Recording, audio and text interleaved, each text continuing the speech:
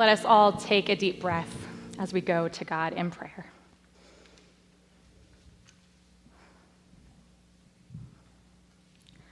God, may the words of my mouth and the meditation of all of our hearts gathered on the internet be acceptable and pleasing in your sight. Thank you for being our rock and our Redeemer. Amen. 2 months ago, before Lent even began, I was asked to write a devotional for Holy Saturday for an online Lenten devotional called Picture Lent, and I was assigned a text and a word to focus on. The word was preparation, and the text was John 19:38 through 42. The narrative about Joseph of Arimathea and Nicodemus preparing Jesus' body for burial with an overabundance of spices and placing his body in a tomb before the Sabbath began. At the time I submitted my devotional, I thought I knew what my Easter preparations would look like this year. And I wrote about meditating through those preparations throughout Holy Saturday. But last week, I found myself rewriting that devotional because in the week since I first wrote it, our lives and our world have changed.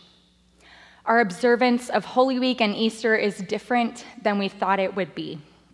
This spring is not going as we expected.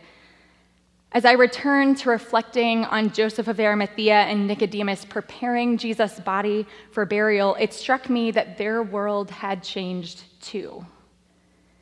They didn't expect to be burying Jesus, their teacher, their friend, their Lord. Their lives had been turned upside down, but a few days later, something even less expected occurred. Let's read about that. Early on the first day of the week, while it was still dark, Mary Magdalene came to the tomb and saw that the stone had been removed from the tomb. So she ran and went to Simon Peter and the other disciple, the one whom Jesus loved, and said to them, "They have taken the Lord out of the tomb, and we do not know where they have laid him." Then Peter and the other disciple set out and went toward the tomb. The two were running together, but the other disciple outran Peter and reached the tomb first. He bent down to look in and saw the linen wrappings lying there, but he did not go in. Then Simon Peter came, following him, and went into the tomb. He saw the linen wrappings lying there and the cloth that had been on Jesus' head, not lying with the linen wrappings, but rolled up in a place by itself. Then the other disciple, who reached the tomb first, also went in, and he saw and believed. For as yet they did not understand the scripture that he must rise from the dead. Then the disciples returned to their homes. Early on that Sunday morning, Mary went to the tomb in the dark, not to prepare Jesus' body for burial. In John's gospel, that had already been done, but she went to the tomb to be in Christ's presence in her grief. I think she went to convince herself that it was all true and not just some terrible nightmare.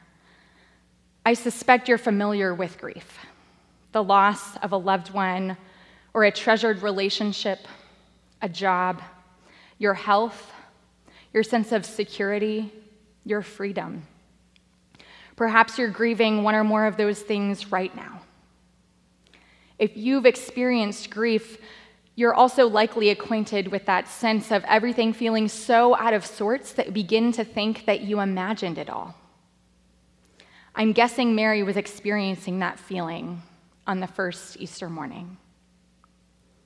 When she arrived at the tomb and realized the stone had been removed from the opening, she also had something else to concern herself with.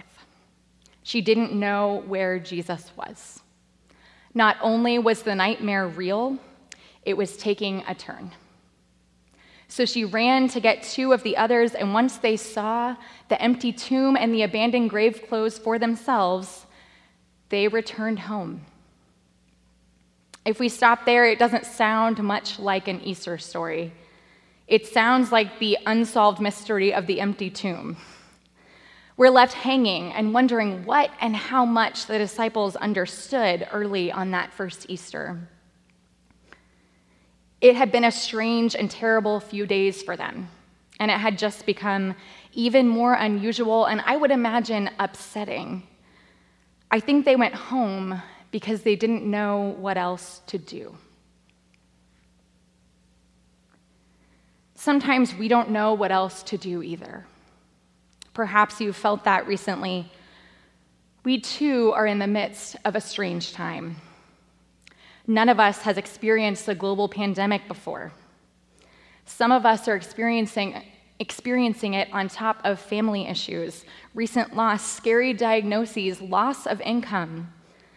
Perhaps you've been in a fog for weeks, or you're feeling stuck, or anxious, or depressed, or completely broken. Maybe you're doing okay, and maybe you're finding the silver lining of this time. And I suspect that no matter how we're feeling, every single one of us is aware how this Easter is different than we expected. I would guess that for many of you, you woke up this morning, it didn't feel like Easter, especially if you woke up to a tornado warning on your phone. You may not have found yourself filled with excitement about the day because it doesn't meet your expectations for what Easter looks like. You don't have your carefully ironed clothes hanging on the door of your closet or your table set for 20 guests coming over for a feast after church. Instead, you're worshiping at home in your pajamas again. It's weird for me too. Here we are on this greatest day of the church year, and I didn't expect to be preaching to a nearly empty room. But it doesn't mean it's not Easter, that there is not cause to celebrate. Because Easter is, in fact, about how God does not adhere to our expectations. Let's hear more about that as we hear more of the gospel story. But Mary stood weeping outside the tomb. As she wept, she bent over to look into the tomb, and she saw two angels in white, sitting where the body of Jesus had been lying, one at the head and the other at the feet. They said to her, "Woman, why are you weeping?" She said to them, "They have taken away my Lord, and I do not know where they have laid him." When she had said this, she turned around and saw Jesus standing there, but she did not know that it was Jesus. Jesus said to her, "Woman, why are you weeping? Whom are you looking for?" Supposing him to be the gardener, she said to him, "Sir, if you have carried him away, tell me where you have laid him, and I will take him away." Jesus said to her, "Mary." She turned and said to him in Hebrew, "Rabboni," which means teacher. Jesus said to her, "Do not hold on to me, because I have not yet ascended to the Father. But go to my brothers and say to them, I am ascending to my Father and your Father, to my God and your God." Mary Magdalene went and announced to the disciples, "I have seen the Lord," and she told them that he had said these things to her. The disciples returned home and left Mary weeping at the tomb, alone in the dark. Does that sound familiar? Have you been there? Are you there now? Overcome by grief and praying, waiting for something to happen. For Mary, something does happen. She encounters two angels inside the tomb, but they don't say what angels often say, "Do not be afraid," nor do they announce that Jesus had been raised from the dead. Instead, they ask Mary why she's weeping. I hear that question as genuine concern and validation of Mary's tears. She has many reasons to be weeping because she did not yet understand. The angels knew this, but it apparently wasn't their job to shed light on the situation. Their role was to keep her from dwelling on the tomb so Mary would turn around. When she turns away from the tomb, she encounters Jesus, but mistakes him for the gardener.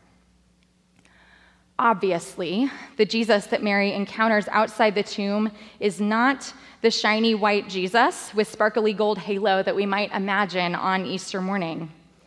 When Mary encountered Jesus, he still had dirt under his nails from his own tomb. He looked ordinary enough and perhaps disheveled enough to be mistaken for the gardener. I know I don't look fresh and clean when I've been gardening. He'd been through a lot for those he loved, and those he loves includes every single one of us. In the literal and figurative darkness of that first Easter morning, Jesus met Mary in the garden, and Jesus meets us in our homes right now, in the darkness of this Easter morning. Communally, we're in the midst of a dark time, and it's far from over. Some of you have been living in darkness for much longer, and the pandemic only makes it worse. It's essential for every single one of us to remember that Jesus is not distant and sterile, white and shiny. He's in the muck with us, with dirt under his nails. In the last month, we've all had to give up valuable aspects of our lives as we plunge full on into doing our part to flatten the curve. We're bound to struggle with this much unanticipated change, especially within our social lives, even if we are healthy, safe, and by all appearances, fine. None of our stuff is too small for Jesus.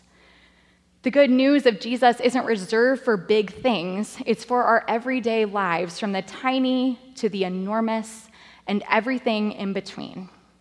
If it's significant to us, it's significant to Jesus.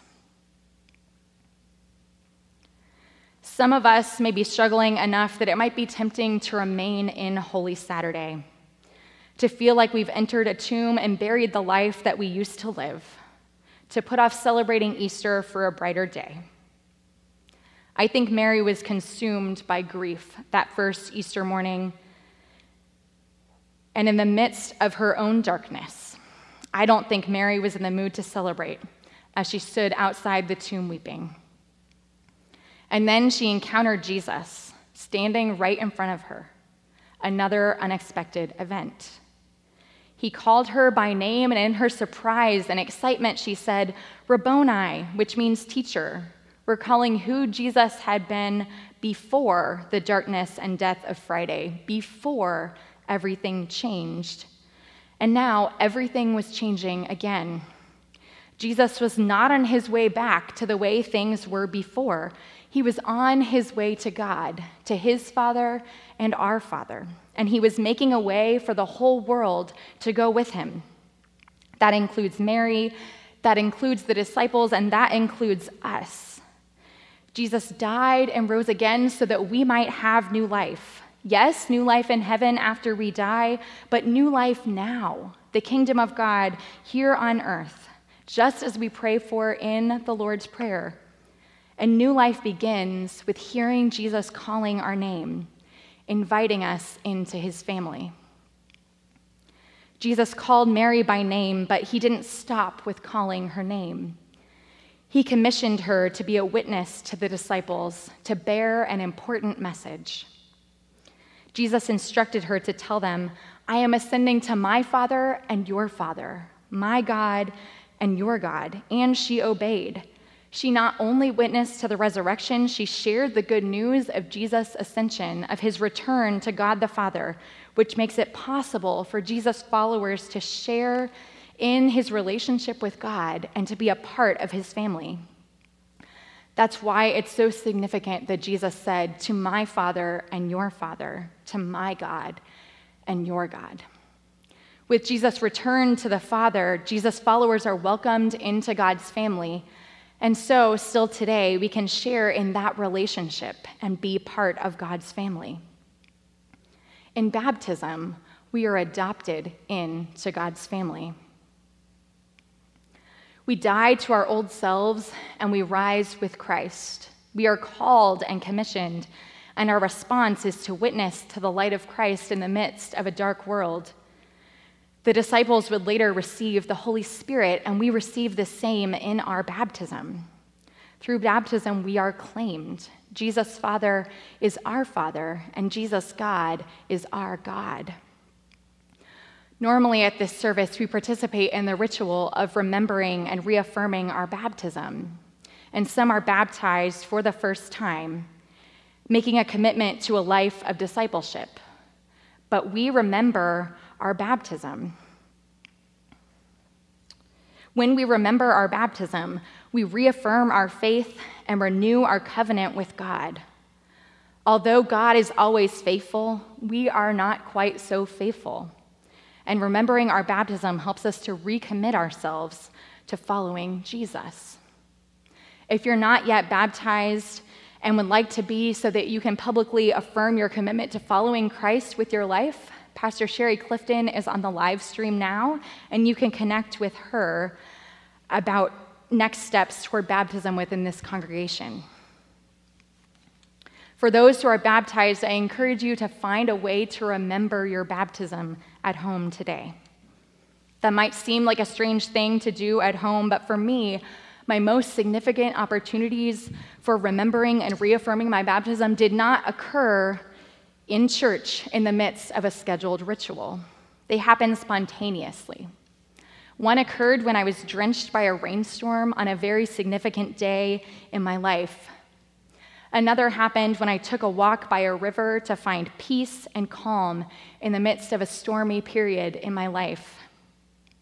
On both of those occasions, God reminded me powerfully who and whose I am, that God has called me and claimed me. I pray that you can find a way to remember your baptism today, remembering that each of us connects with God uniquely, so it will look different for you than it does for me. I encourage you to spend time today appreciating water and letting water nourish you.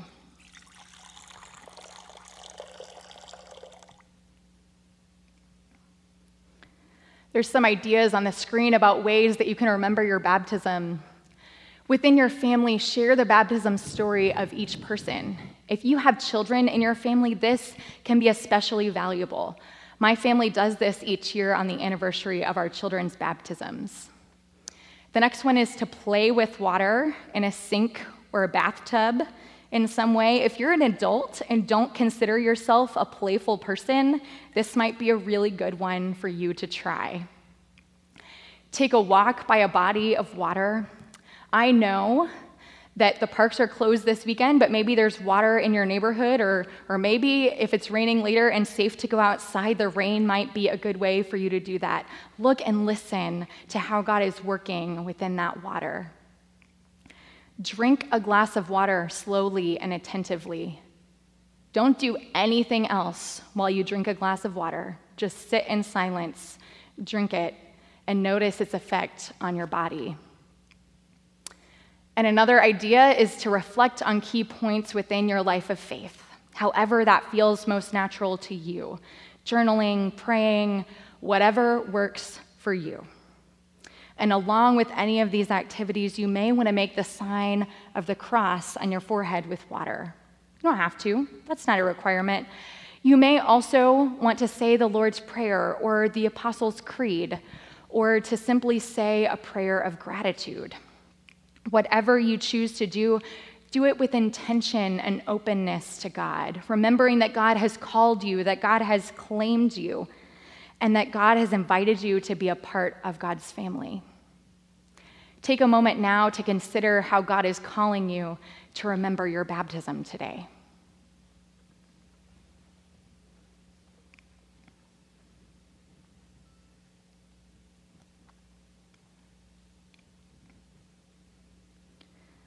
We talk about baptism on Easter because baptism is a sign of new life, of dying to our old self and becoming new. In the midst of this challenging time, I encourage you to claim new life for yourself, remembering that new life begins in the dark, in the dirt under the ground before new sprouts poke through the soil, in the enclosure of a mother's womb, in the utter despair of grief, when a treasured memory offers a glimpse of joy, in a tomb before Jesus overcame death and changed the world forever. As new life breaks through the darkness and the dirt and the despair, light comes with it. But not everyone saw the light break in, as Mary did that first Easter morning, while the sun rose on her encounter with the resurrected Christ. When it was evening on that day, the first day of the week, and the doors of the house where the disciples had met were locked for fear of the Jews, Jesus came and stood among them and said, "Peace be with you." After he said this, he showed them his hands and his side. Then the disciples rejoiced when they saw the Lord. The doors of the house were locked in fear. Does that sound familiar? Our doors are locked. We may also be afraid. Jesus came into the disciples' presence behind their locked doors and met them in their place of fear. The fear that persisted and kept their doors locked even after Mary had proclaimed the good news of Jesus' resurrection and ascension. And Jesus said to them, "Peace be with you. Peace be with you." Oh, how much we need peace right now. Peace in our hearts, our minds, our homes, our community, our world. These are anxious times, and if you've spent any time reading the rest of the gospel stories, you know that those were anxious times as well. And in that anxious time, when Jesus came to the disciples in their home, they recognized him and believed. Scripture tells us the disciples rejoiced when they saw the Lord.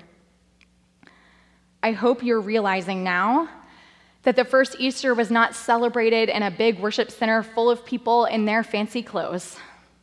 Especially during this global crisis, your Easter celebrations at home bear far more resemblance to that first Easter than anything that we can recreate in the worship center.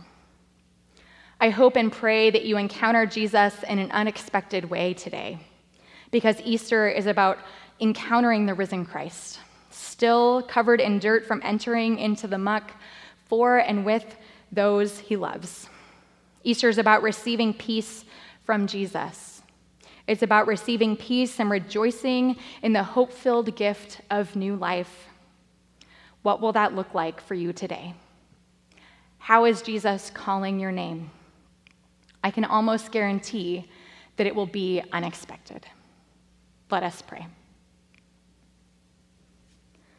God of grace, wherever we are today, enable us to open our hearts to your work in our lives. We give you thanks for the resurrection, for the gift of new life. Help us to encounter you today. Remind us that we are your children, called, claimed as part of your family. Speak into our hearts now. Surround us with your peace. Fill us with your joy. Overwhelm us with your grace. Help us to be faithful members of your family, serving as witnesses to your good work in and for the world, a foretaste of your kingdom on earth. In Jesus' name we pray. Amen.